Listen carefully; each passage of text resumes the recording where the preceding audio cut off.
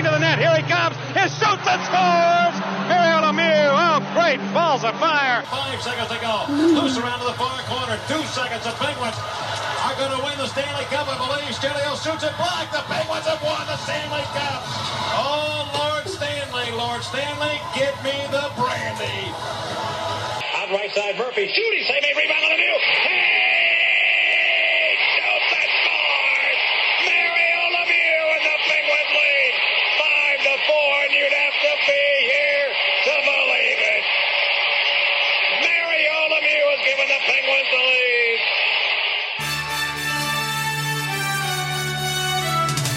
-3 with Dave Dameshek. Oh, yes. The great Mike Lang has hung it up. But, man, so many great memories for a young Dave Dameshek listening to Lang call the black and gold Penguins action over the radio years past. Happy trails to you, Mike Lang. And welcome to -3, presented as always by FanDuel. Make sure you ride along with us. FanDuel.com/-3. That's the word minus the number 3. And furthermore, follow all the fun at -3pod. I know today is going to be fun. Once again, I don't do it all the time, but every once in a while, Eddie Spaghetti, you know, I point out to center field like Babe Ruth in, what was that, the 33 World Series in Wrigley Field. Call my shot. I know this is going to be a good one because when we do these shows in August with our guy Will Brinson, they're always gangbusters. They get you right in the brain emotionally. The heart is set once our conversation is complete. From the Pick Six podcast, here he is, everybody. Here to rank quarterbacks within their divisions, tell you what's going to go down over these next 4 or so months. It's Will Brinson. What's happening, fella? How you been? How's summertime? What's up, Shaq? It's been too long. It's nice and hot here in North Carolina. We know that. But, you know, football is about to start when we're talking NFC quarterbacks. I mean, it's going back like half a decade now, right? I don't know that we've once been correct, but in the words of, did you see Jameis, speaking of NFC, did you see, we're basically the best, what did Jameis Winston say? The best, did you hear him? His little stuff? Oh, this is great. He was talking about Kamara and Latavius Murray, and he called them the best condom backs in the NFL. He was trying to say combo or tandem and combined them to say, he said they're the best condom. And he goes, excuse me, tandem. And then he kind of did around for a minute. And then somebody over on the side, whether there's a reporter or a PR person, is just like this. And he's like, we need Jameis as the starting quarterback of the Saints for any purpose.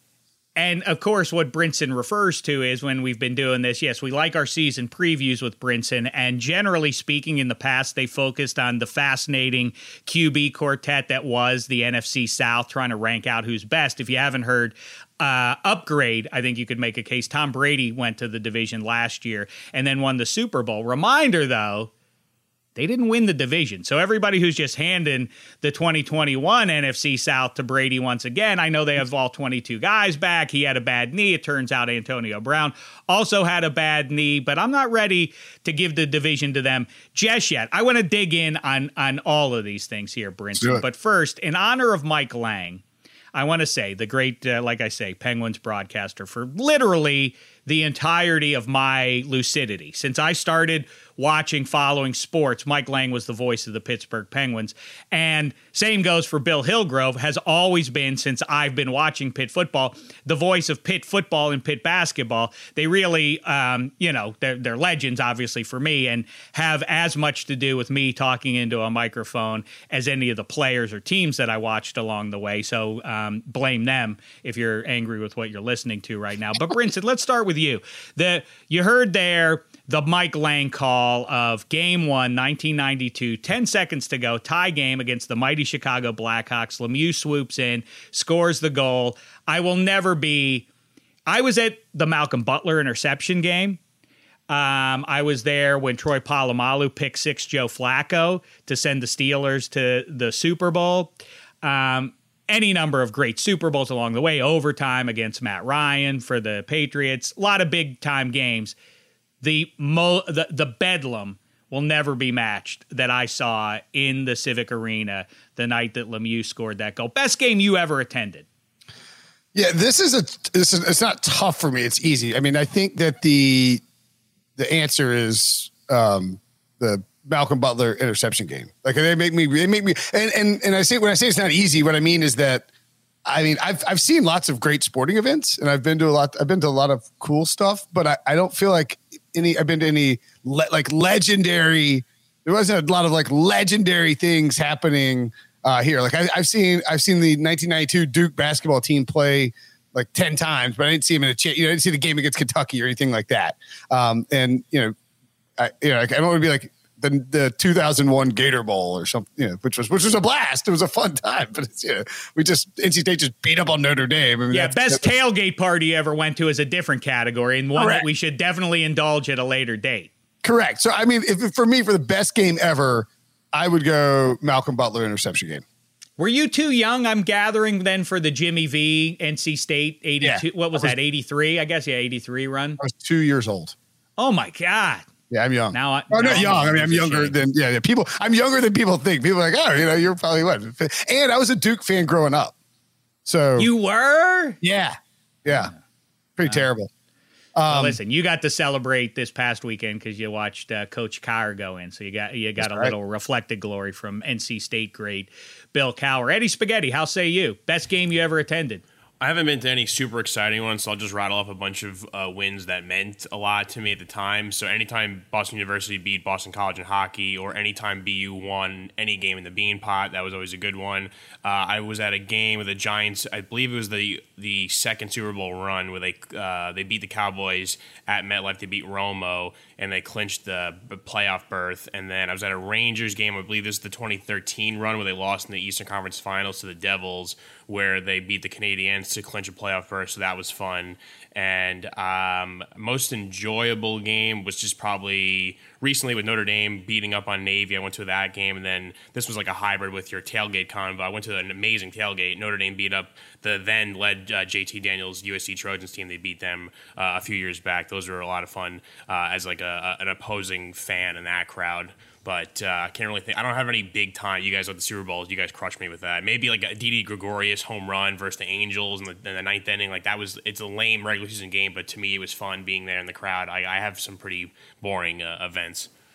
Man, well, the other side of the coin, you mentioned the Yankees, and that reminds me, and Eddie Spaghetti, upcoming great news for the gambler listening right now. Eddie Spaghetti, it's Tuesday at the time of this recording. It's time for Eddie Spaghetti to provide you a $5 dinger. He is the home run whisperer, as you know, if you've been listening to -3 for any amount of time. So stick around for that. Meantime, though, a tough one, a bad beat, a bet ache if there ever was one. I told you to go under on extra points with Cousin Sal on the Yankees and Royals. I was looking good. Then people start tweeting at me, are you aware that somebody bet $11,000 on the over on that game? And I was like, oh, man, now I feel like a real heel here. And it gets to the ninth inning, and the Yanks take the lead. And I'm like, all right, I'm still in good shape. The total is 10. They're not going to reach that. It's 3-2. Okay. Oh, the Royals forced extras. Okay, I'm still in good shape. And it just kept going and going and going, and it blew past 10 ultimately, Eddie Spaghetti. So I guess I owe everybody an apology, like Jerry Orbach says at the end of Dirty Dancing. When I'm wrong, I say I'm wrong. But I want to give out some winners here now. Looking ahead, shall we? One last thing before we jump in, because that was a bad one. I wasn't there. Worst game you ever attended, Brinson? What broke your heart the most? Ooh, worst game. You ever had your heart broken? Or you could even say bum game. Like, I was so excited for this, and it was garbage. Have I ever had my heart broken? I'm an NC State fan. It's just true, right. Every yeah, but how high could your expectations be? You're an NC State fan. It's not like you expect greatness, do you? That's true. We'll get to the win total. We'll get to the Wolfpack's college football win total in just a bit here. By the way, that is a hammered, and we'll talk about that in a minute. But I say this. I wasn't at this game because it was in Chapel Hill, but. Biggest heartbreak just in terms of like this was an all-time, and since gambling centric podcast, I'll bring this up. NC State, Larry Fedora and Tom O'Brien are the two coaches for Carolina and NC State respectively. Mike Glennon is actually the quarterback in this particular game, and NC State is a 7.5 point underdog to North Carolina, and the game is tied with maybe like 45 seconds left. And Tom O'Brien decides to close it down and punt the ball. Punts it to Giovanni Bernard, who then promptly houses the punt with like maybe it's like 10, 15 seconds. I can't remember exactly how much time's left. And they go in there and we're all sitting around. We're like, oh my God, that is a brutal, brutal beat to your like most hated rival. And it's like, well, all right, at least the silver lining is we're going to get this cover.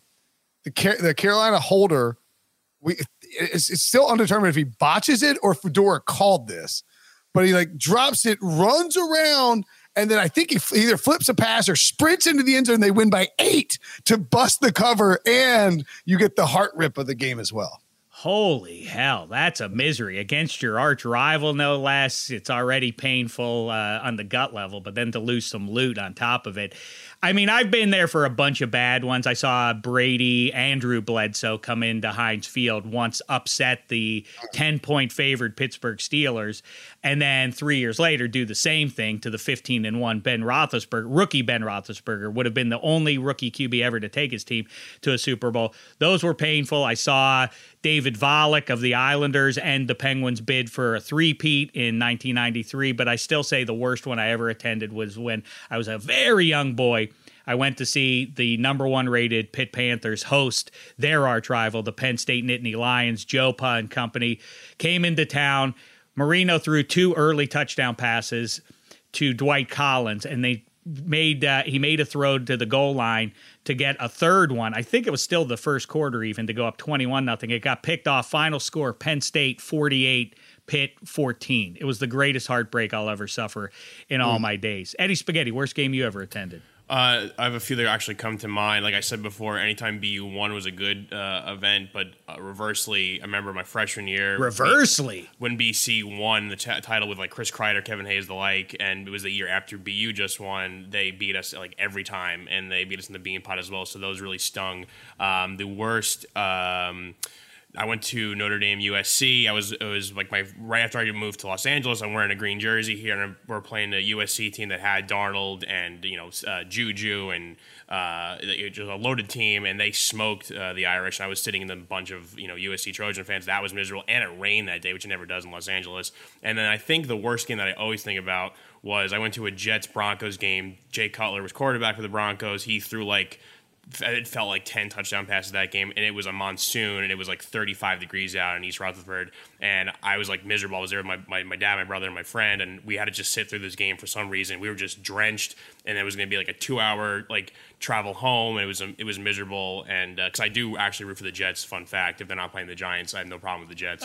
So that game was was no. That's morally wrong. I had tickets as a kid, so what am I going to do? Go to 8 games a year and not root for the Jets? Choose one or the other. You can't root for both. I did choose. The football gods did not give you 2 teams to root for. He said choose one or the other. The other one is supposed to be hated. Why would any Giants fan hate the Jets? What do you mean why? Because they're your inner city rival. What are you talking about? That's not true. No one in New York feels that way. Same thing with Yankees and Mets. Mets fans hate the Yankees. Yankee fans don't care about the Mets. It's the same. I see. Okay, so if ultimately you're doing one better than hating them. You're drapering. You're Don Drapering the guy like he did in the elevator. Like hate you. I don't think about you at all. That's correct. What you're doing. So okay, all right, fine. This is actually like a good one. This would fit in like best and worst. My uncle and dad and I went to Tallahassee for a Florida State NC State game in 2003. This was Chris Ricks was the quarterback for Florida State. Rivers was quarterbacking for NC State. Final in overtime, 50-44. Florida State comes away victorious. And it was a great game, but obviously NC State loses in a tough fashion. And it was that was a big year, and it didn't pan out the way that we wanted. Mainly because then the next week. By the way, I was like loudly screaming as a Pac fan in a sea of tomahawks. And when Florida State came back and tied it up and then went into overtime, it was rained down upon in inappropriate fashion. And then the next week. That's the worst to have to be sitting in that section, no less. Just getting blitzed. And I believe the next week was. Well, yes. So Maryland comes to Raleigh and takes out. No, maybe that's not right. At one point, Maryland beat NC State in Raleigh, and their fans started bombing oranges on the field. It was the year where they went to the Orange Bowl with Fridge, and like their fans are just lobbing oranges on the field. If we beat them, we go to the you're just walking out like, this is unbelievable. Everybody's that was hell on earth. Wait a second, that's Sean Merriman and Ralph Friedgen. Is that Yes. was that team? Yeah. In fact, what happened to Ralph? I ever interviewed Merriman was at the Super Bowl right after he'd been in San Diego for like three or 4 years maybe, and I was like, man, I'm an NC State guy. He just starts laughing and he goes, yeah, we call Rivers Phillip with 3 L's because he never managed to beat Maryland when he was in Raleigh. It's like, oh god, that is funny for Merriman. You should bring up when Maurice Jones-Drew pancaked him. That'll quiet him down. Took the L on that one. Let's take a break from Brinson for a second here. I can't wait another moment, Eddie Spaghetti. It's your time to shine. Every week, it is time for the $5 Dinger Tuesday pick. Eddie Spaghetti, like I say, the home run whisperer, if there ever was one. Bet it on FanDuel Sportsbook. Eddie Spaghetti is going to provide you with a name, or you could choose your own name, because FanDuel is letting you place your first bet risk-free. That's right. New users get up to $1,000 back in site credit if your first bet doesn't win. It's about to get even better because FanDuel's promo every Tuesday, the $5 Dinger, you place a $25 wager on any player to hit a home run on Tuesday, and you get a $5 bonus in site credit for every home run hit in the game. Spaghetti has hit on this a number of times already over the last couple of months. Eddie Spaghetti, who's going yard today? So I'm not going to take a Yankee. It was a strange one last night in Kansas City. I mean, boy, we talked about your bad beat. So I want to stay away from them because that was just a weird one. But I am going to stay in division. The Rays are playing the Red Sox. Eduardo Rodriguez is pitching for the Red Sox, the lefty. And Brandon Lowe versus him has had, I believe, in 9 at-bats. He's batting .333 with 2 jacks versus him, 3 ribbies. I like Brandon Lowe to hit a home run tonight for the Rays against the Red Sox. He has 24 home runs on the year, almost an even split with 11 home runs in away games, so he could hit a home run in Fenway. And I just like, the Rays team is a good offensive team this year, a mid-5 ERA for Eduardo Rodriguez, so I like him to hit a home run. He has 3 home runs in his last 15 games low, so I think he's going to go yard tonight. I have nothing to add to that because Eddie Spaghetti is generally on the money with these. Go bet it. That's what you need to do. Do it at FanDuel.com/-3. As always, the word minus, the number 3. Make sure you use that promo code when you make that wager and enjoy your money. All right, listen, you're in ACC, SEC country, and so maybe we'll have some time for your college football thoughts, but I want to get into your projections for pro football. 2021, Hard Knocks is about to break again this year. It's getting real close, fellas, and I couldn't be more excited about it. Let's start here. Is the AFC South a gimme for the Tennessee Titans, given what's going on, the murkiness, Carson Wentz, I don't know, maybe Phil Rivers will take a snap. Are the Titans as big a lock as there is to win their division among the 8 divisions? No, but I'm picking the Titans, and I've been saying for all offseason really on the podcast, like even before the when the Julio Jones rumors were floating and the Colts were actually favored, I was telling people you need to bet the Titans at plus 110 or 120 or whatever it was, because this is the team that will win the division. I have the 2 things in the back of my mind. And this was you're saying if even Julio was on the Colts, you still would have been betting the Titans. Yeah, I bet the Titans regardless. Wow. And then once Julio was traded, it got down to the Titans were slight favorites. And then obviously with the Wentz and Quentin Nelson stuff, now they're minus 140. I am clearly nobody's worried about the Texans. They're an afterthought in that division. Right. Terrible team. Right. I am a little nervous about the Jaguars. I think you should be. I think that's fair. They're going to steal a couple games.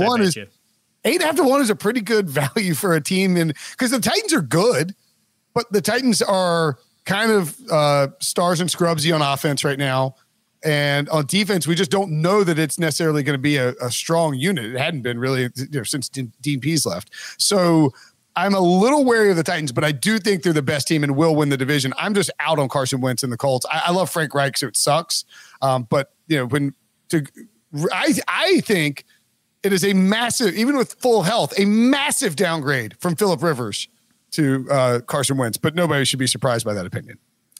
I guess not, since you're a Wolfpack enthusiast. But the assumption that Carson Wentz was going to play at that the level that 17 played at last year felt a little optimistic based on what we've seen. It's not like it was a bad stretch for him. This has been at least 2. I know he played.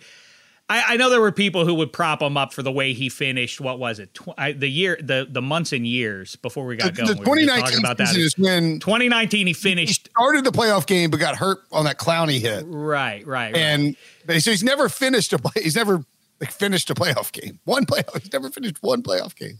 I will go, by the way, my big one is a big preseason bet right now. And, if Marcus Mariota gets traded to the Colts, this will shake my opinion up a little bit. But right now, the Tennessee Titans at 17-1 to get the number 1 seed in the AFC. Ooh, I like that. Is real juicy because everybody else has much tougher competition than the Titans have within their division. Let's bounce to the other South. We're covering multiple South things here. Actually, before we jump out to the NFC South, Phil Rivers, will he start at least one game for the Indianapolis Colts? I don't think it's going to be the Colts. And people are sort of misinterpreting, I think, what Rivers told Sam Farmer. And I don't want to speak for Sam because I haven't asked him, but just knowing, following Philip Rivers' career fairly closely, what Rivers is saying is once he's not leaving that high school team that he's coaching until after the high school season. He wouldn't leave that team. That would be a very anti-Phil Rivers thing to do. In fact, that was very surprising that he said this in the first place. They'd be willing to come back. But I think what he's saying is, like in his hypothetical, a team like Tom Brady suffers a knee injury and the Bucs are 10-2 in December, and they're like, we don't want to roll with Blaine Gabbert or Kyle Trask. Let's go get Rivers. And I think that's sort of what he's hinting at. And so, yes, the Colts are a possibility, but I really think he's sort of leaning in a different direction from an organizational standpoint, unless Carson Wentz goes down with an injury and then it's an obvious fit for him to come back to the Colts. There are probably 6, 7, 8 teams that would make sense from this perspective where Rivers, I was on with Darren Smith out in San Diego on doing radio out there. And we always talk Rivers because, San Diego, NC State. And he's like, I can't really get behind the idea of Philip Rivers, playing quarterback for a 5-8 Raiders team. They don't do that. Just come back for a good situation. Yeah, right. Tony Romo, I'm pretty sure, was flirting with the idea of coming back. But once Dak made it big in his rookie season, the Cowboys were off the table. And it's like, really, what's Romo coming back to do? To get a team to 9 wins and sneak into the playoffs, or does he want to make a Super Bowl run? I think Phil Rivers will be very choosy about where he lands. It does make me think. One of my favorite what-if conversations is the 04 first round. This is one of the landing not JB Losman. Let's eliminate him, but Eli, Phil, and Big Ben. If you did, Bill Cowher, NC State alum, wanted Phil Rivers more than he wanted Roethlisberger. Eli was attractive, obviously, to San Diego, and Big Ben was coveted by some people in the front office in the Giants. How that ring count shakes out is fascinating. Wouldn't it be fun all these years later if Phil Rivers had to step in for an injured Ben Roethlisberger and he achieved the glory that he long coveted wearing the black and gold? By the way, where the Chargers are concerned, I will say it every show until the season kicks off, the Chargers are going to win the AFC West. That you want a bold one from Damashek. That's a big one right bold there. One, but I don't even disagree. The idea of Philip Rivers coming out of retirement from coaching high school to take over the Pittsburgh Steelers and leading them to a Super Bowl, that's something only 2021 could deliver. So it would be insane. Would Big Ben attempt to block that move? Do you think? I don't know. Or maybe they would. Maybe then they would trade him. The Steelers would be like, "That's enough, Seven. We got to do what we got to do. We're shipping you to the Giants." And Danny Dimes, I don't know how this impacts Danny Dimes, but not favorably. Yeah, I guess he could take over for the injured Justin Herbert. Next question for you.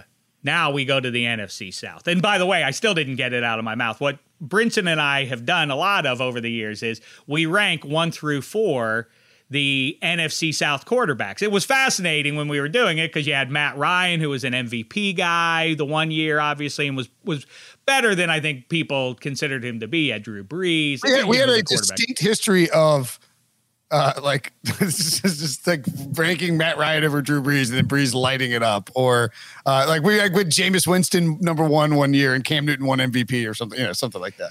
Well, that's a good lead into this subject then, because until Michael Thomas at least, and now this mess with Michael Thomas has me shaken to the point that I don't think I can take the Saints to win the NFC South this year. I think that if you have Michael Thomas, plus the speed that they have, plus Kamara, plus the overall depth, the Saints are maybe the best roster in the NFC.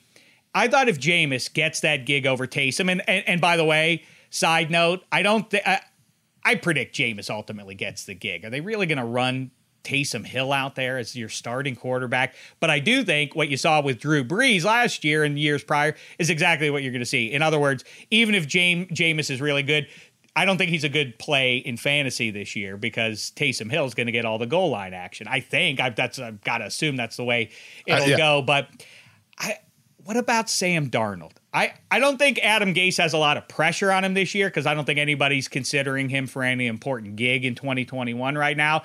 But, man, he can be further diminished if Sam Darnold goes down to Carolina. And, by the way, Matt Rule, what's he known for is doing exactly this. Year 2, down there in Charlotte.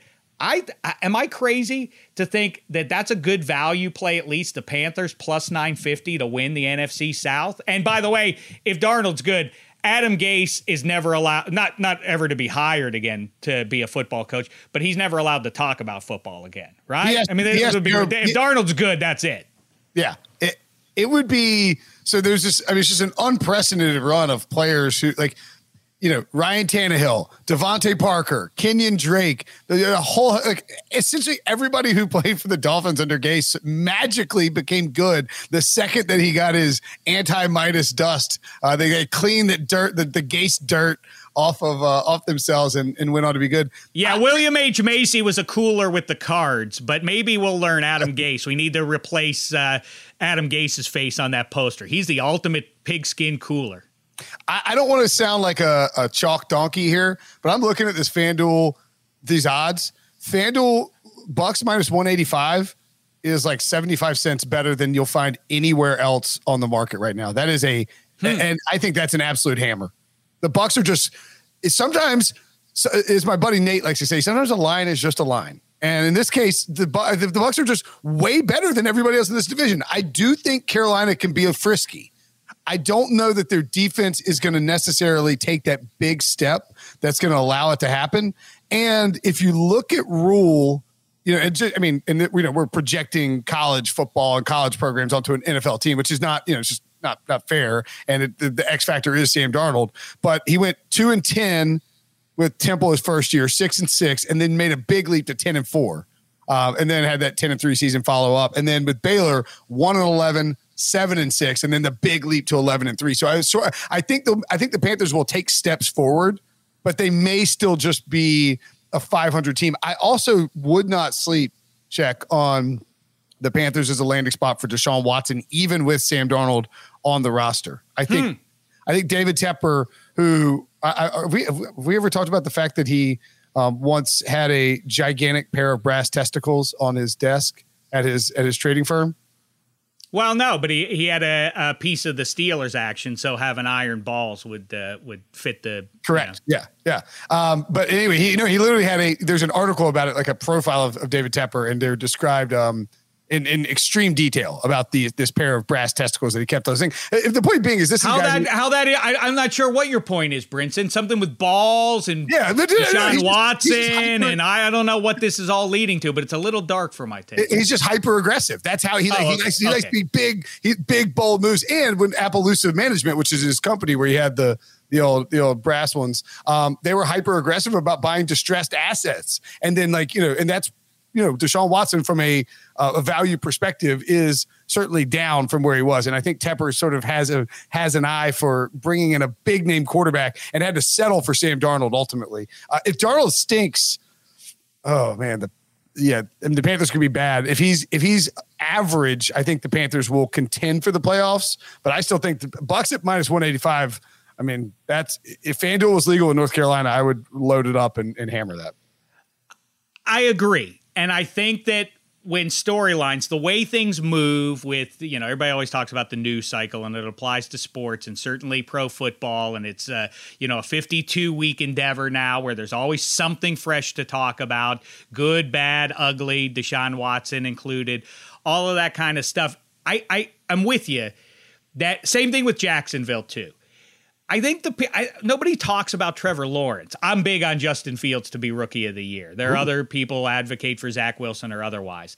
But I think it's because we've just sort of understood that Trevor Lawrence is great, and he's supposed to be generationally great. Not like a good first overall draft pick good, but I mean like Andrew Luck, who leads you back to John Elway. Like that's the sort of hype that Trevor Lawrence has gotten the last couple of years, and it's just gotten a little stale given the way our brains have been, forced to react. Oh, what's the news? Nothing has changed. Trevor Lawrence is supposed to be awesome. He was supposed to be awesome 2.5 years ago, and so now he should be awesome in the NFL. Same thing.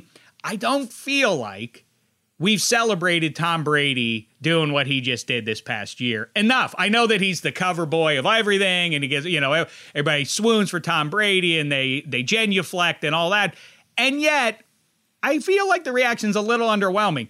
He's a 40-something-year-old man who ditched out on Belichick, who everybody anointed the greatest coach of all time. He goes to Tampa, who has very little history, very little to hang the hat on as an organization, certainly in the last decade, and he wins the Super Bowl. He went into Lambeau and beat Aaron Rodgers. He won 3 consecutive road games. It's crazy what happened. In his home stadium for a new team at the age of 40, whatever he is, and it's insane. It's insane. If it was anybody else, it would be like Disney would be beating down the door to make a movie. But because it's Brady, we're just sort of like, okay, what next, pal? It's weird. I know there's resentment for him. I completely get it. Obviously, I've been bitten by that snake more than once as a Steelers fan.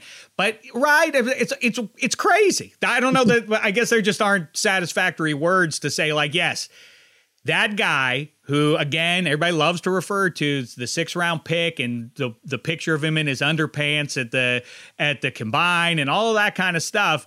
And he's the greatest person to ever play the sport. It's hard to reconcile because of what you're looking at. And then you also understand, this is a big one for me and Ryan Clark, and I guess other people too, is, but he doesn't possess any trait specifically that would lead you to believe that he is going to be one of the better quarterbacks of all time, let alone unquestionably the best of all time.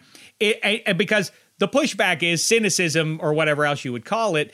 It's like, well, come on. Did you see Devin White and Levante David? Obviously, that wasn't Tom Brady's victory. That was more that. Yeah, but but still.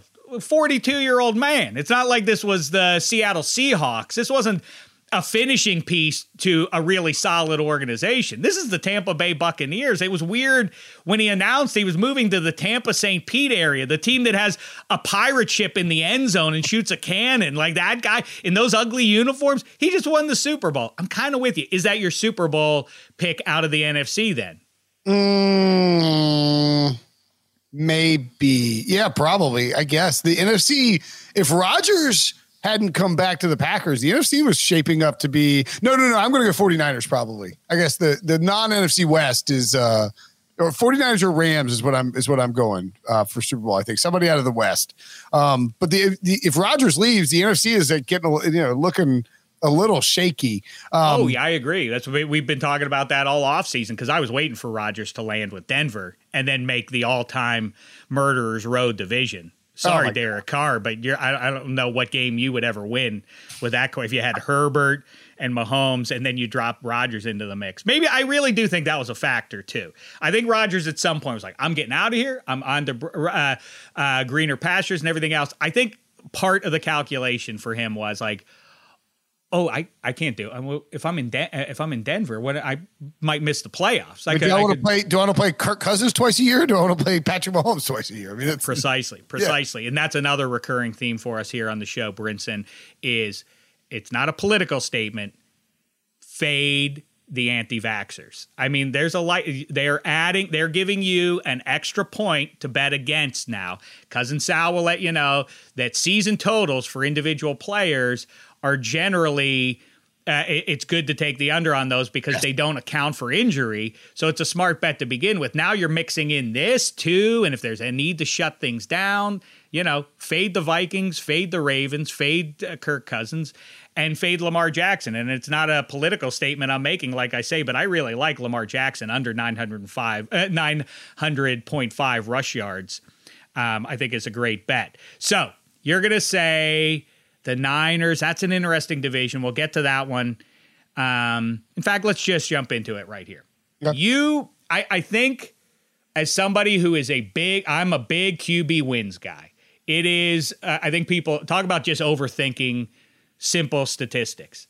If you have I'm not talking top 15. If you have one of the top 6 to 8 quarterbacks, you are not coincidentally always in the playoff mix. People then say, well, how do you explain Joe Flacco? And how do you explain Brad Johnson, everybody else? They are anomalies. You can break through and have a magical season and go real deep in the playoffs, maybe even win the Super Bowl. But you are not consistently going to be vying for the playoffs if you don't have one of those top QBs. The biggest outlier, the 21st century to that, Drew Brees had 3 straight losing seasons with the Saints when they had an all-time awful defense. That was a great piece of evidence against QB wins mattering. Phil Rivers had a couple of wonky years there, weird years in San Diego too. But the number one is Matthew Stafford. And I think it's very funny the way a lot of people are telling on themselves over the last 2 months or so. When you see the new revised QB rankings, Matthew Stafford, clearly, 5th, 6th best in the NFL. Like, I didn't see him on your rankings there last year, the year before. What happened? Like, all of a sudden, team situation is impacting where you're ranking him as an individual. I think he has a dynamite year. I think that division is really rugged. Start there. Let's do it. Instead of NFC South this year, let's do NFC West QBs. Ooh. Go. All right. First of all, I do want to point out that there are 17 quarterbacks, active or retired, who have more than 100 wins. All of them, all the retired guys are in the Hall of Fame, except for Drew Brees and Phillip Rivers, who are likely going to the Hall of Fame. And Eli Manning, who is almost certainly going to the Hall of Fame because of the 2 rings, even though the defense probably won it for him. But we don't want to bring spaghetti in here while until we talk about the NFC East. But of course, when you win the biggest game against the greatest player of all time, then you must send him to. If you do it once, it's fluky. You do it twice, no fluke. Eli Manning, I don't want to hear but he was bad in every other year. Even if that were true, which isn't exactly true. Even if that were true.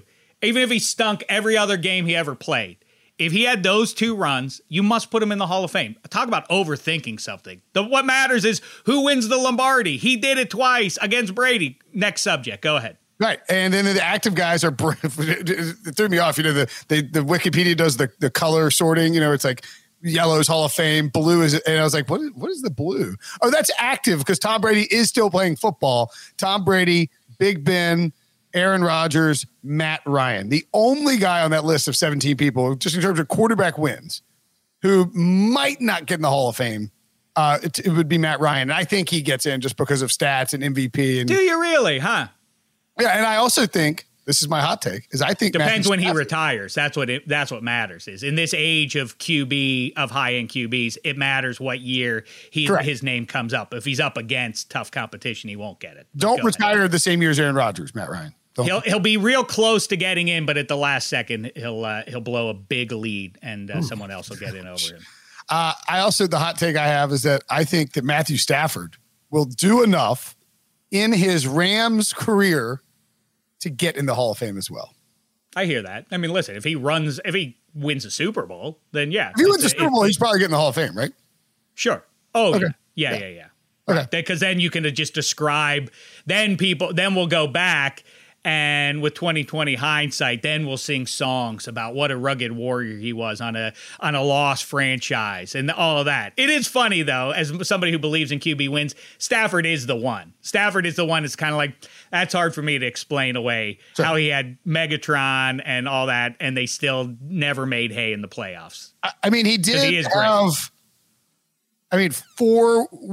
This is such a bad. He had 4 seasons where he won 9 games or more, which is not like incredible. Damning with faint praise, right? Dave. I mean, like the Lions screw up everything. They screwed up Barry Sanders. They screwed up Calvin Johnson. They fired Jim Caldwell after 2 9-7 seasons to hire Matt Patricia. I mean, they were the 0-16 team until Hugh Jackson came along. They screw up everything. And I just think that place was broken. And most teams would have figured out a way to keep Ndamukong Suh and not let he kicks people sometimes turn into such a negative as though all the people that were just celebrated this past weekend in Canton that 2/3 of those guys never kicked anybody or pulled any jive after the whistle. That inequity is the if I were Ndamukong Suh, by now I would have made a documentary and be like, what the hell? Like Why are we celebrating Deacon Jones and Mean Joe Green, but I'm a bad guy? That one, I can't imagine how it must make Sue's head spin. But anyhow, that's true. Yeah, he is, and he's such a. When you talk to him, it's very bizarre talking to Ndamukong Suh because he is in terms of size, and like what he's done on the field and what he can do to other like grown, huge adult men, and you're looking up at him, and he is just terrifying, and yet he is just simply the nicest. Like he's very just thoughtful and nice, and it's a very weird juxtaposition. At any rate, I agree with you. And by the way, that's something I point to. There are guys who inflate themselves by whatever means to really get jacked up to play pro football. The guys who are the best at it, Aaron Donald accepted, are the guys that are just mountainous human beings, like just straight up the guys who have that physical edge. Ndamukong Suh is a massive human being, and this is why I don't think he can win Defensive Player of the Year because he's a defensive tackle. Again, Aaron Donald accepted from this is Vita Vea. I think Vita Vea is about to dominate the NFL in a way that people aren't aware. If he hadn't gotten hurt last year, he would have been much more prominent in terms of the star power of the Bucs. He was sort of a forgotten man, but man, that guy is a beast. He is a bear. He is a grizzly bear sized human being. It's and you can't teach that. Anyway. On the Jason Light, by the way, the GM for the Bucs, caught flack for who's the Aguayo, the kicker that they took, the Jameis pick that didn't necessarily pan out. But if you look at this Bucs team and this Bucs defense, I mean, a large portion of it, you have guys. They draft Chris Godwin, they draft Devin White, they draft Antoine Winfield Jr., they get Vita Vea. I mean, he is built up. The team that Tom Brady took, the defense that took out the Chiefs was built by the front office. It wasn't built by Tom Brady. And so I think that sort of gets lost in the mix a little bit. You're right. And talk about the trait that Brady possesses that makes him great. It's his brain. So he's a smart guy. So he looked at the Bucs and said, boy, I can get Godwin and Evans to throw to. I bet you I can get Antonio Brown to come join us. I bet I can talk Gronk out of retirement. Plus the pieces they have. This is a good situation. You know what? Instead of NFC West QB rankings, we don't. Let's just cut to the chase. A large component of whenever we do a podcast is that it typically spins off. And I don't care. So what? Oh, yeah. You know what? I don't care.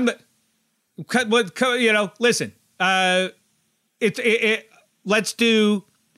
I was about to go off on another tangent about me going off on tangents, but I'm growing as a broadcaster. Let's stick to the NFC West. When you came on my podcast, I guess it was either before last year, before I can't remember anyway, the last time you were on, my producer Debo, it was in a Slack chat with me and our podcast czar Eric K, who and was like, you don't understand what Brinson and Shaq just did. They were like, it was like tangent on a tangent on a, like, it was like tangents flying everywhere because it drives him nuts when I go on tangents. And then both of us went on tangents and he almost lost his mind.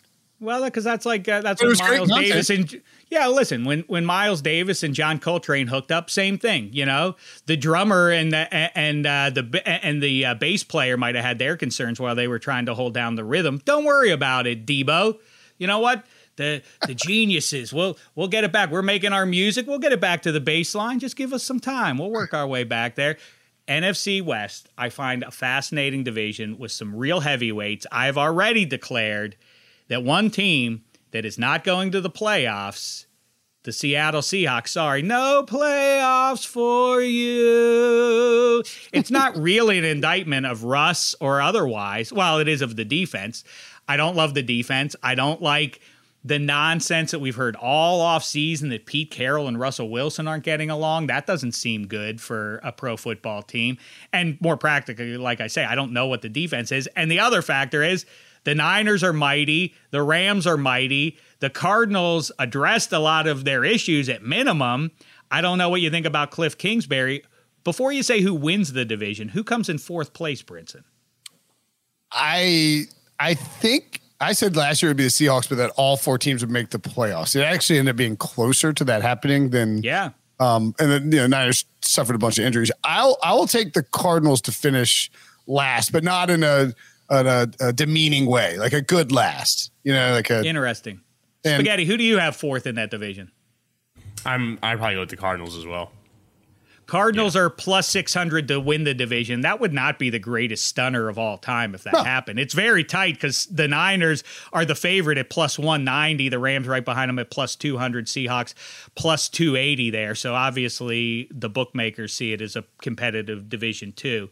But you say the Niners are going to the Super Bowl, so I think you kind of tipped your hand on who's going to win it. When does Trey Lance get his first start? Ooh, that's a great question. It is.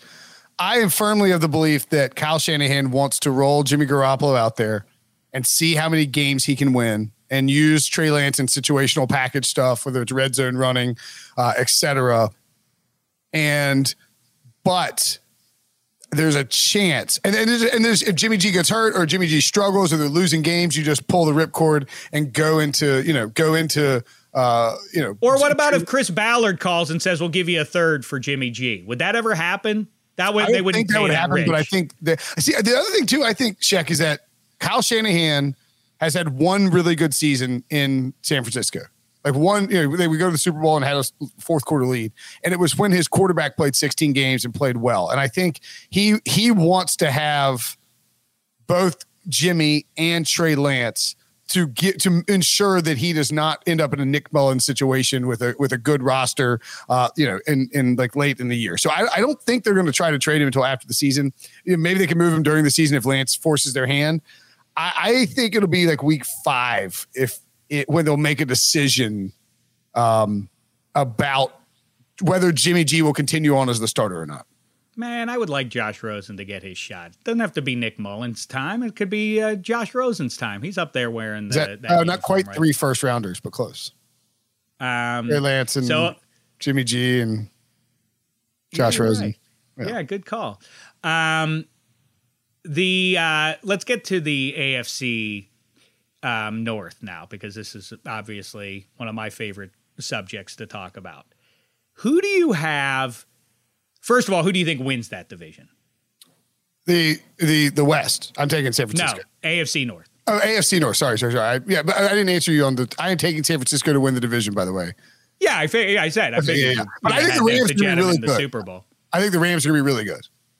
I agree with that. Listen, it's unless Jameis and Sean Payton do something special, as good as that roster is, I don't see them really ultimately being a factor in the Super Bowl run. So I feel like it's Packers, Bucks, Rams, and Niners. Like those are the 4 legit contenders that you have in the entire conference. Whereas in the AFC, there are definitely going to be at least 2 teams that I can count that are not going to be in the postseason, even with 7 teams making it on that side. AFC North. The Saints minus 134 at FanDuel to not make the playoffs. So they're favored to miss the playoffs.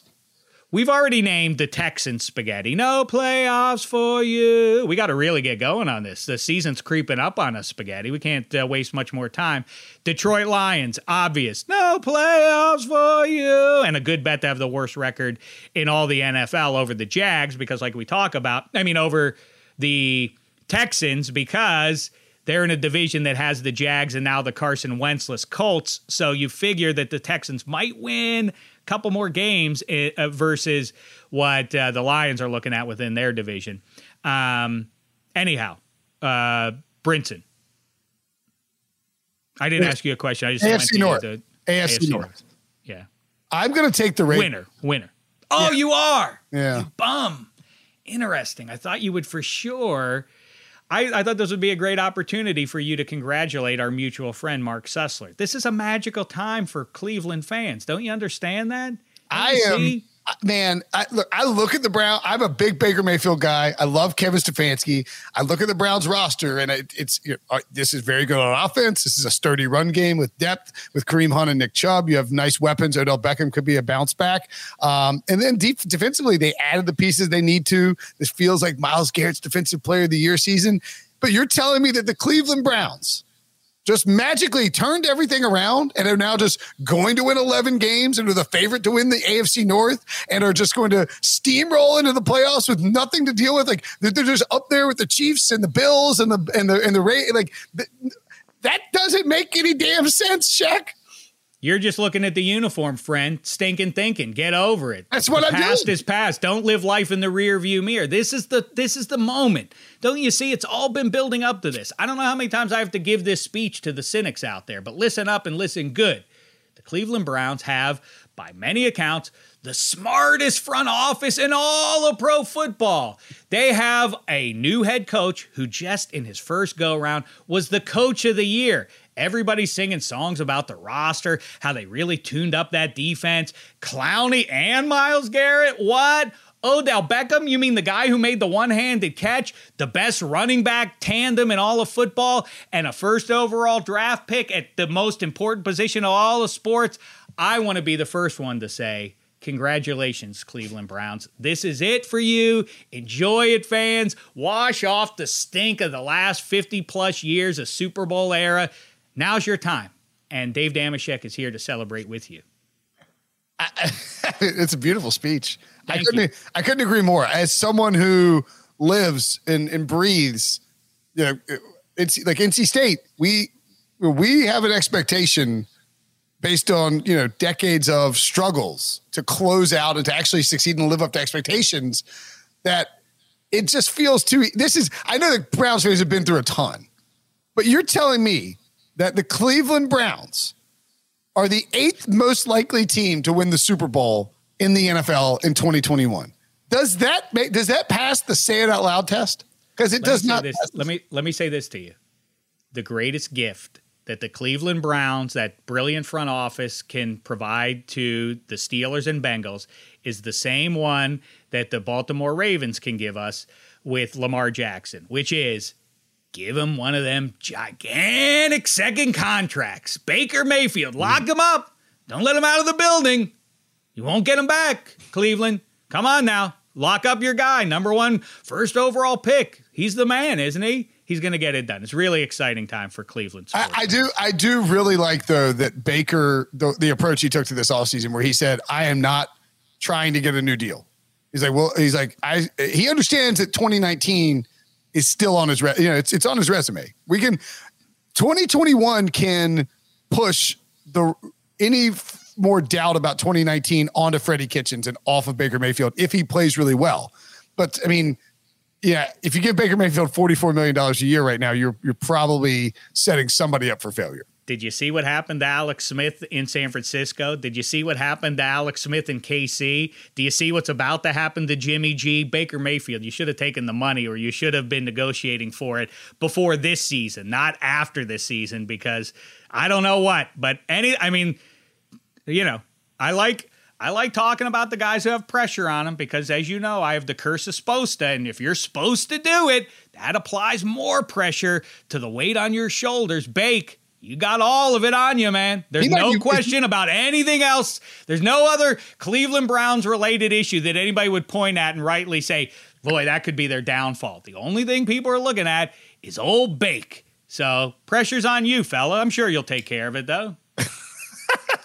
Is he number one? Is he number one on the pressure list this year? I mean, who else would be? I don't know. Not Ben Roethlisberger. He said, listen, the good news is, nobody else. 44-1 to win the Super Bowl. Nobody. I saw a number that they're less than 1% likely to win the Super Bowl. Listen, as they say, no one outside our locker room believes in us. Great news, then, Ben Roethlisberger and Pittsburgh Steelers. No one actually believes in you this year. I think this is a juicy spot for the Steelers.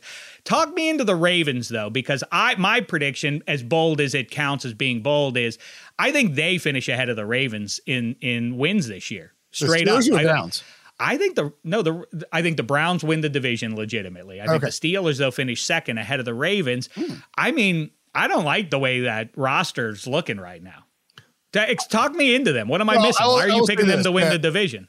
So, right now as it stands, and I think that, so we're recording this on August 10th, right? But I feel like this is fairly subject to change as we get a little bit closer to the start of the regular season. And I actually have to make my picks because – I think the Ravens, I felt like the Ravens 2020 season was probably treated unfairly in the sense that people, if you ask people like, well, I mean, Lamar Jackson just took a huge step back, but really he had the same sort of statistical regression that we saw from Patrick Mahomes from 2018 to 2019. It's just, you have a monster MVP season, you're probably going to come back down to earth a little bit unless you're, Peyton Manning or Tom Brady. And so I think that's a little bit overblown. I love J.K. Dobbins. I love the pick of Rashad Bateman. Marquise Brown hadn't lived up to the hype, but he is still just getting into his third year. They have great piece on the offensive line. Mark Andrews. The offense is not a concern for me. No, they don't. That's where I point. I don't know anything about offensive linemen individually, but I do know that they have questions at both tackle spots, and that's more significant than it is for any other team based on what they want to do. All right, Stanley's. So the injury, the two things that concern me about the Ravens and why I would lean maybe towards the Browns, or I think the Browns. I would lean towards the Browns. I can't get there with the Steelers. But the COVID thing with Lamar is legit. He's had it twice, and he's like, well, now that I've had it twice, I'm good. It's like, I don't think that's how it works. You can still get it. You can still get it again. And if that's the case, and again, this is not a political statement about the vaccination. This is simply a statement about wagering on the Ravens. Because if you take the Ravens over win total, or you take the Ravens to win the division, or you take the Ravens to make the playoffs, and Lamar Jackson, again, he doesn't even have to get COVID.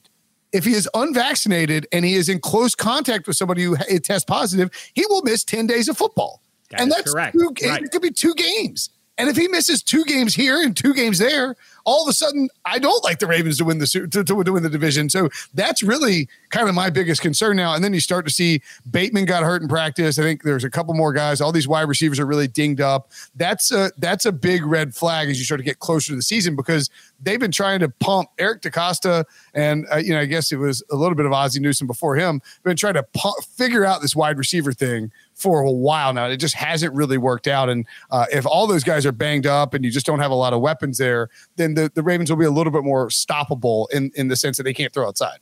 It's funny how it's played out, because I talked to somebody well-placed, close to the organization after Lamar's rookie season. When he took over halfway through, John Harbaugh would have been out of the building if they hadn't been forced into that by Flacco having to sit down. People forget about that too. John Harbaugh, I mean, he's a good coach and everything, but had Flacco not come up lame midway through that season, they wouldn't have given Lamar Jackson the shot. That turned around the season for them and saved John Harbaugh's job, and Lamar Jackson took off from there. But they have had to, but they knew in that building that we're going to have to hit in the draft on wide receivers. We're not going, big name free agents ain't coming here to catch passes when we're throwing with the relative, we run the ball more, and Lamar Jackson isn't an outside the hashes thrower and all that. So now they've gone Hollywood Brown and Rashad Bateman. 2 of their last 3 first rounders were wide receivers there. One isn't exactly a hit yet. We'll see with Bateman, but it addresses exactly what I was told 3 years ago was going to be the case with the Ravens. And what it's led to is them ignoring their defensive front 7, which is a major factor for them once again. They're old now. Justin Houston is old too. I mean, they're all old up front, or most of them, I should say, are old on the Baltimore front. You watch. That team is going, I'm not saying that they're going to fall off the table or anything and go 5-12, but I think, 9-8, 10-7, very realistic for them. And in that division, that won't be good enough. I think the winner gets to 11-ish wins to get it. It will be a very competitive division. I'll say the Browns. I do like the Steelers, though. I'll say that big surprise. I like them over the 8.5. I don't understand how that number is that low. They won the division last year. They won the division. They won. They were 11-0 at one point.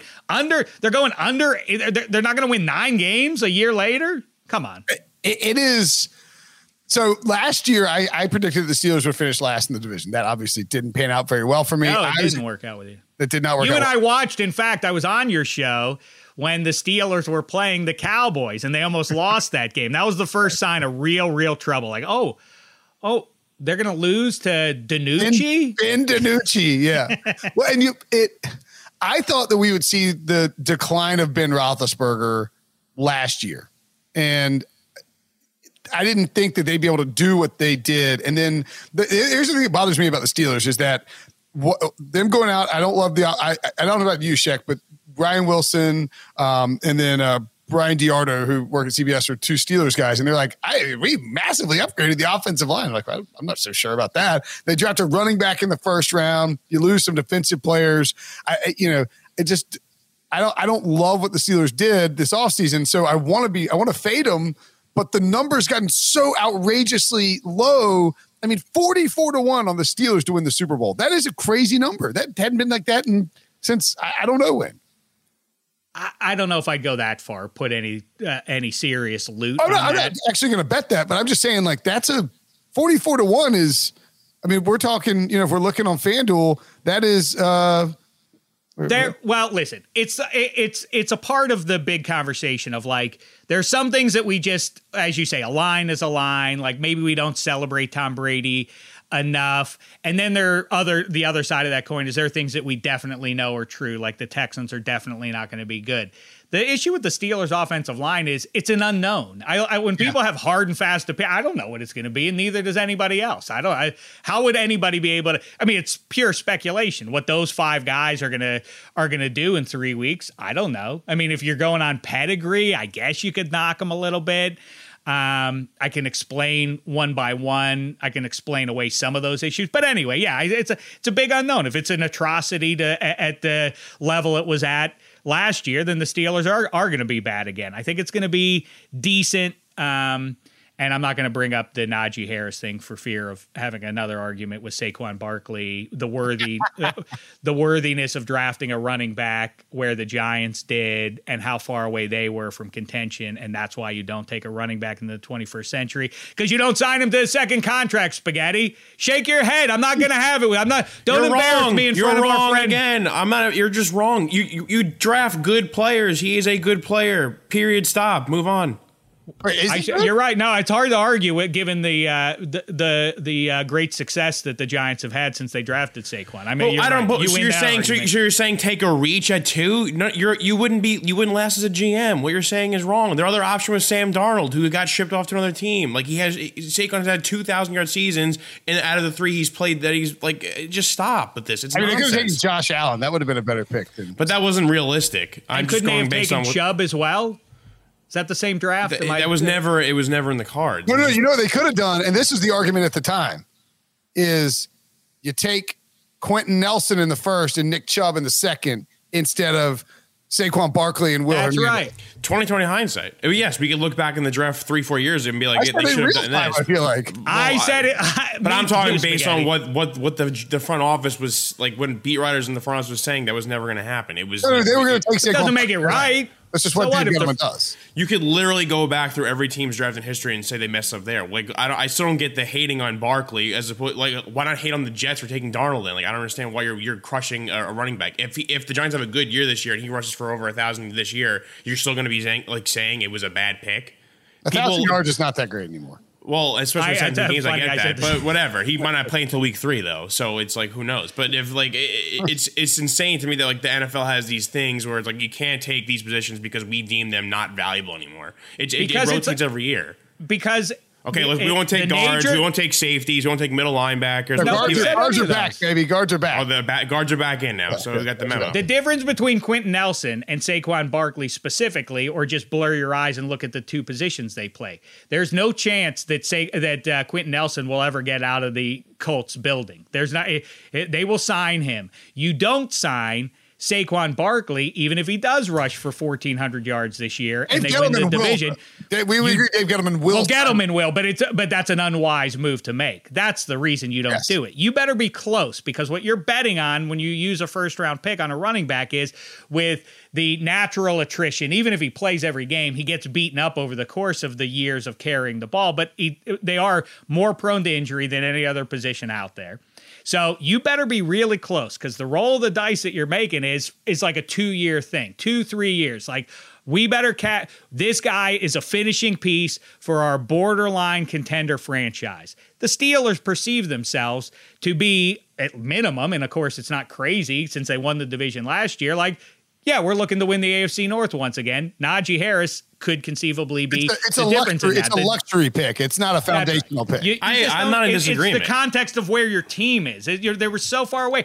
James Robinson, undrafted. Do you know who their running backs were in the year before they drafted him? Arlene's Darkwa and Shane Vereen. Like, he's a good part of their team. The reason why people like the Giants might be better this season is because Saquon's coming back. He's loved by the team. He's loved by the fans, loved by the coaching staff and GM front office, whatever. He's a large part of the team. Plus, he can catch the ball to the backfield. Plus, he could block. He does what you're supposed to do at the running back position. I'm so tired of arguing this. It's like he's going to be a part of their improvement. And if I agree with you, running backs get injured. That happens. Brinson made a face. Yeah, I'm just. But what else are they going to do? They could have drafted Sam Darnold, been in a worse position than they are right now, or maybe they. I don't. What is the point of going back 4 years? Like, what is the point? It's also possible that if Sam Darnold, if it was all Gase with Darnold, that's also true. You're right. Yeah. I think the thing with Barkley is, I mean, he's going to be 25 after he turns his birthday's in February. So it's like right after the Super Bowl, right around the Super Bowl. So at the end of this year, he'll be 25, and you're giving him a contract where, I mean, if he has a big year, it's going to be a 3.5-year contract where you're going to, if you cut him after the year 3, you're going to eat some dead money or something like that.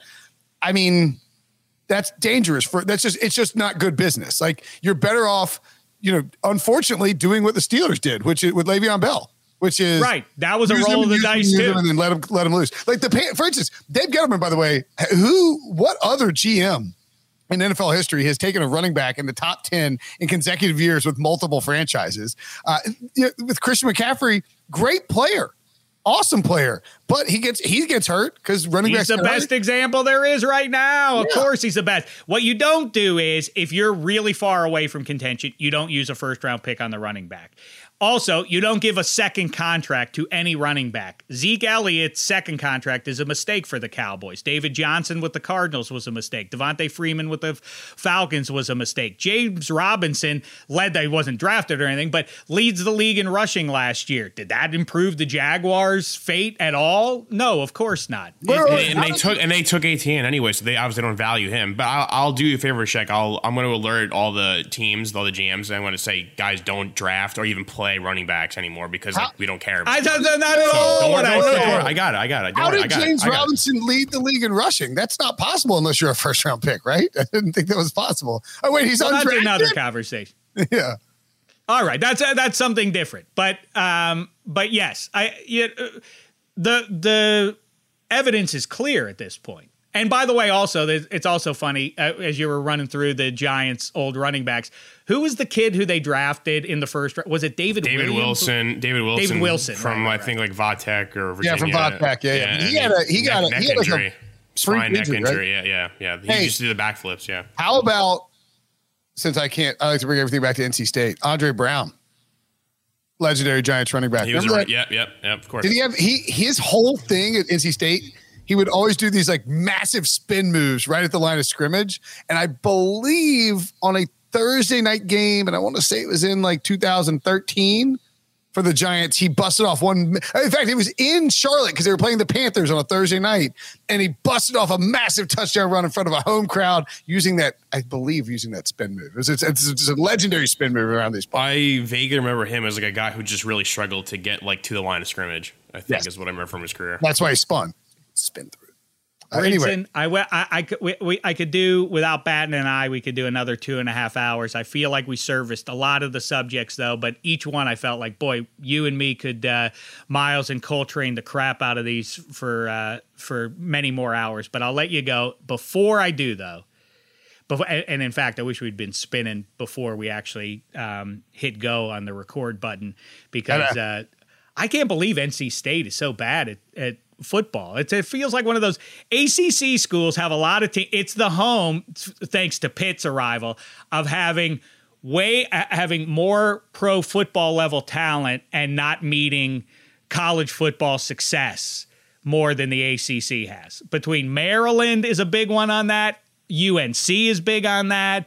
Pitt is big on that. I'm surprised NC State doesn't have more big names. I know Phil Rivers and Russ Wilson spent some time down around there, but striking. But NC State, their total 6.5. Are you going over at plus 110? Yeah, this is a max 5-unit whale play over. And I mean, I don't want to be. I'm going to be the guy who tells you that his team is going to be great this year, and that and then looks stupid. But this line should be 7.5 at least. If you look at the schedule, so we play South Florida in week 1. They are by all accounts an atrocious football team that we will dominate at home. The key game might be in week 2 at Mississippi State, which is only scary because it's an SEC road game and Mike Leach is just scary to go against. But Mississippi State. Let me interrupt you to show that we that how we align, our lives align. The Pitt Panthers, their total underwhelms me. 7. 7. They have their QB's in his 17th year. This is what you want in college football. What's more important in college football than having a tenured QB? Pitt over 7, of course, minus 120. And their key game, week 2, they hit the road to go play a bum SEC team in Knoxville, Tennessee. The pivotal game for that. They can kind of even drop that one and still get to 8. But it's funny how much I circle that game. Is if they win that one, I can start celebrating with the money I'm going to win off the Pitt Panthers before mid-September. Well, since NC State and Pittsburgh are not playing each other this year, I may join you on that. Thank goodness. I hated what your QB did last year. Well, that's the thing. So, all right, this team has so this NC State team to the schedule: South Florida week 1, at Mississippi State week 2, huge game. Furman in week 3, that's a win. So you're if you get, let's say you're 2-1 there. Later on, have La Tech at home as well. So there's really 4. If you get Mississippi State, that's 4 wins that are on there. Even if you don't get Mississippi State, we get Syracuse at home in November. That's a win. Syracuse sucks this year. So I think you're at 4 bare minimum. We get Louisville at home, Boston College, Florida State, Wake Forest on the road, and then UNC at home are sort of the games in there. And I just think those games, if you get to 4 and as Mississippi State becomes 5, all of a sudden you just need to win a couple of the coin flip games. And I think NC State can absolutely do that. Carolina's going to be great. They're top 10 in the country in the coaches poll. I know they are. I'm surprised, but their win total is a little scary. You can sing songs about how good they're going to be, but how often do they hit double digits? I mean, 10 wins would be a ton for them. Yeah. Clemson's getting a new quarterback in there as well. That DJ, we'll just call him DJ. Yeah, but that's one of the paradoxes of the 21st century. You're better off to be one of the handful of actual college football powerhouses. You're deeper than NFL teams are at QB or anywhere else. It's always like in the NFL now, if your quarterback gets hurt, you're like, well, that's it for this season. Let's look ahead to what's coming up next year. In college football, if you're Clemson or Bama or Ohio State, like, woo, do you hear their starting quarterbacks or their running back, their best running backs out? Like, so what? They have 7 guys better than anybody we could ever dream of having at that position. Lawrence. Like that DJ guy was awesome up in Notre Dame last year. Like, what? This guy is the backup? What in the hell? I know. On the Deshaun Watson. Side note, I once said to Deshaun Watson, and he got mad at me. It was reported back to me by his publicists that they were cross with me because I asked Deshaun Watson, I'm like, because Clemson had won the national title with Trevor Lawrence like 3 or 4 weeks prior, maybe even sooner than that. It was at the Super Bowl. I was talking to him, and I said, it's an exciting time to be a Clemson guy, right? Like, you have a tie, but you don't want Trevor Lawrence to win again next year. And he's like, why is that? And I'm like, well, because then he goes down in history as the greatest quarterback in Clemson history, right? And he was like, I don't know about that. Like, ha, ha, ha. And then we moved on. Hour and a half later, I get a phone call that, what did you say to Deshaun? And I said, I have no idea. And it was that. He was upset with that. I bet it was? I bet it was when you were doing the NFL honors red carpet before that. And I bet it was like, because it's at the Super Bowl. And it's probably like on NFL. He's like, so it's like, you're up on that little stage and it's not like you're like over on the side and you've got like a recorder and you're just kind of shooting the breeze with Deshaun Watson. It feels like he's walking in like, oh yeah, coming all, incredible. People know I'm great in the NFL. And then Shaq just hits him with the bomb that Trevor Lawrence is going to be better than him. Wonder if I'll ever get to ask Deshaun or Trevor Lawrence before the Super Bowl if it's a must-win game. Oh, I hope so. I wonder which guy would get that right. Okay, so bottom line, you like NC State. Very, very quickly, though, they have 2 dudes on the offensive line who are on Bruce Feldman's freak list and another guy that he wanted to include. First, our left tackle is a future first-round pick. Zonovan Knight, our running back. This dude is a stud. I don't know if he'll be a first-round pick in the NFL. He will be a second-round pick after he leaves this year, after he runs for like 1,500 yards. Not since Jalen Samuels has the Wolfpack faithful been so excited about a runner. Exactly. And Nyheim Hines on the same team. And defensively, we didn't have very much turnover at all. And one of the hallmarks of Dave Doran's programs has sort of been like when we had that Bradley Chubb year, it's a recruiting class that grows together, doesn't bounce early. And then, you plan for that one big year where you can kind of pop off. And I think that's what they feel this season is. I really don't understand why the total's so low. I'm with you, but now we're talking about 2 ACC teams that are getting slept on. We're both talking about our teams. Indiana Hoosiers, by the way, sitting at 7.5, the rising power in the Big Ten. That's also, they're 17th in the country. Preseason polls have them at 7. Of course, we shouldn't have preseason polls. The human condition requires that you self-validate. So when you put on a piece of paper or otherwise, I think this team is going to be the 3rd best in the nation. Even when they lose in week 1 to a team they shouldn't lose to, you're like, well, that was I can explain that. I'm going to keep them at 3rd. Like, well, they have a strike in the loss column. We got to move them down.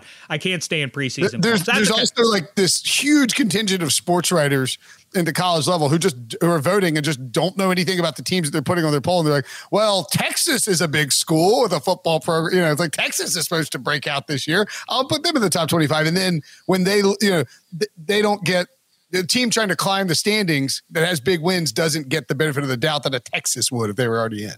It's so true. And that's the long and short of how Eddie Spaghetti's Notre Dame Fighting Irish wound up in the Final Four last year, even though we just watched them get housed by the Irish. Yeah, let's put them in the Final Four, though. Maybe with a second bite at the apple, they'll do better this time. I want to delete this whole thing. All right, Brinson, listen, I think anybody listening right now can now see why listening to Will Brinson on Pick Six is a must for any football fan, for any sports fan, any human being for that matter. Brinson, you're the tops fella. Great thanks for all the time today, and let's catch up at some point during the season, shall we? It's always a pleasure, Shaq and Spaghetti. Thanks for indulging yet another Saquon Barkley argument that you lost. Appreciate Did we do too many tangents though? No, I think it was the perfect amount. This is the sports talk version of Kind of Blue. Everybody, that's when Coltrane sat in with Miles Davis. It's a little jazz, a little jazz. That's what we did here. But if I may say so, immodestly, a little bit cooler than those guys. Oh yeah, a little bit cooler. What we just did don't have the same panache as this crew. No, that's for sure. No, indeed. Be well. Thanks, buddy. There he goes. The great Will Brinson, everybody. And you know what, Eddie Spaghetti? I think we should tune out too here now. We've said it all and then some, unless you want to take one last poke at number 26 for Big Blue this year, right? No, but I will. big year? What I will say is I'm very pro North Carolina this episode because I was just there in the great state and I had my first vinegar barbecue sauce experience. So that was. That's where it's at, right? I'm going to end on a positive note. Yeah, it was very good. I gotta say, it was. You hear vinegar and you get. A little afraid. You're like, it's gross. No one likes anything vinegar, but it's a lot more sweet than you realize. Yeah. So I'm now. It's the mustard. See, isn't that more and more? I don't think I could just say for the rest of my life I'll never eat. Like I don't know what you even call it, St. Louis style sauce or what. What I think most of us consider a little thicker kind of barbecue sauce. But man, that mustard sauce, that's something that might. If I, for the next year, I could get away with only eating mustard-based barbecue sauce and do away with. I've never had mustard. I know mustard. I think is supposed to be South Carolina, from what I was told. But I don't. I'm not a big. I don't like mustard. I know you love your mustard. I don't ever use mustard. I can't eat stuff with mustard on it. So I'm not sure how I would react to that. But what I will say, I don't really enjoy vinegar either, and I did enjoy this one. It's a little more liquidy, but it was good. Now because I was always a Texas barbecue guy, but it was pretty surprisingly. It was really good. So I was just reading about how there's some really good Texas style barbecue joints around LA. Let's hit one of those soon. Maybe we'll do a show from there. Yeah. I also want to track down our pal Mark Sessler to figure this Browns thing out. Maybe he can bring his pal Hanzus along too, and we can sit like gentlemen and figure out all of pro football like we already just did with Will Brinson, but from a Browns and Jets point of view with those two gentlemen.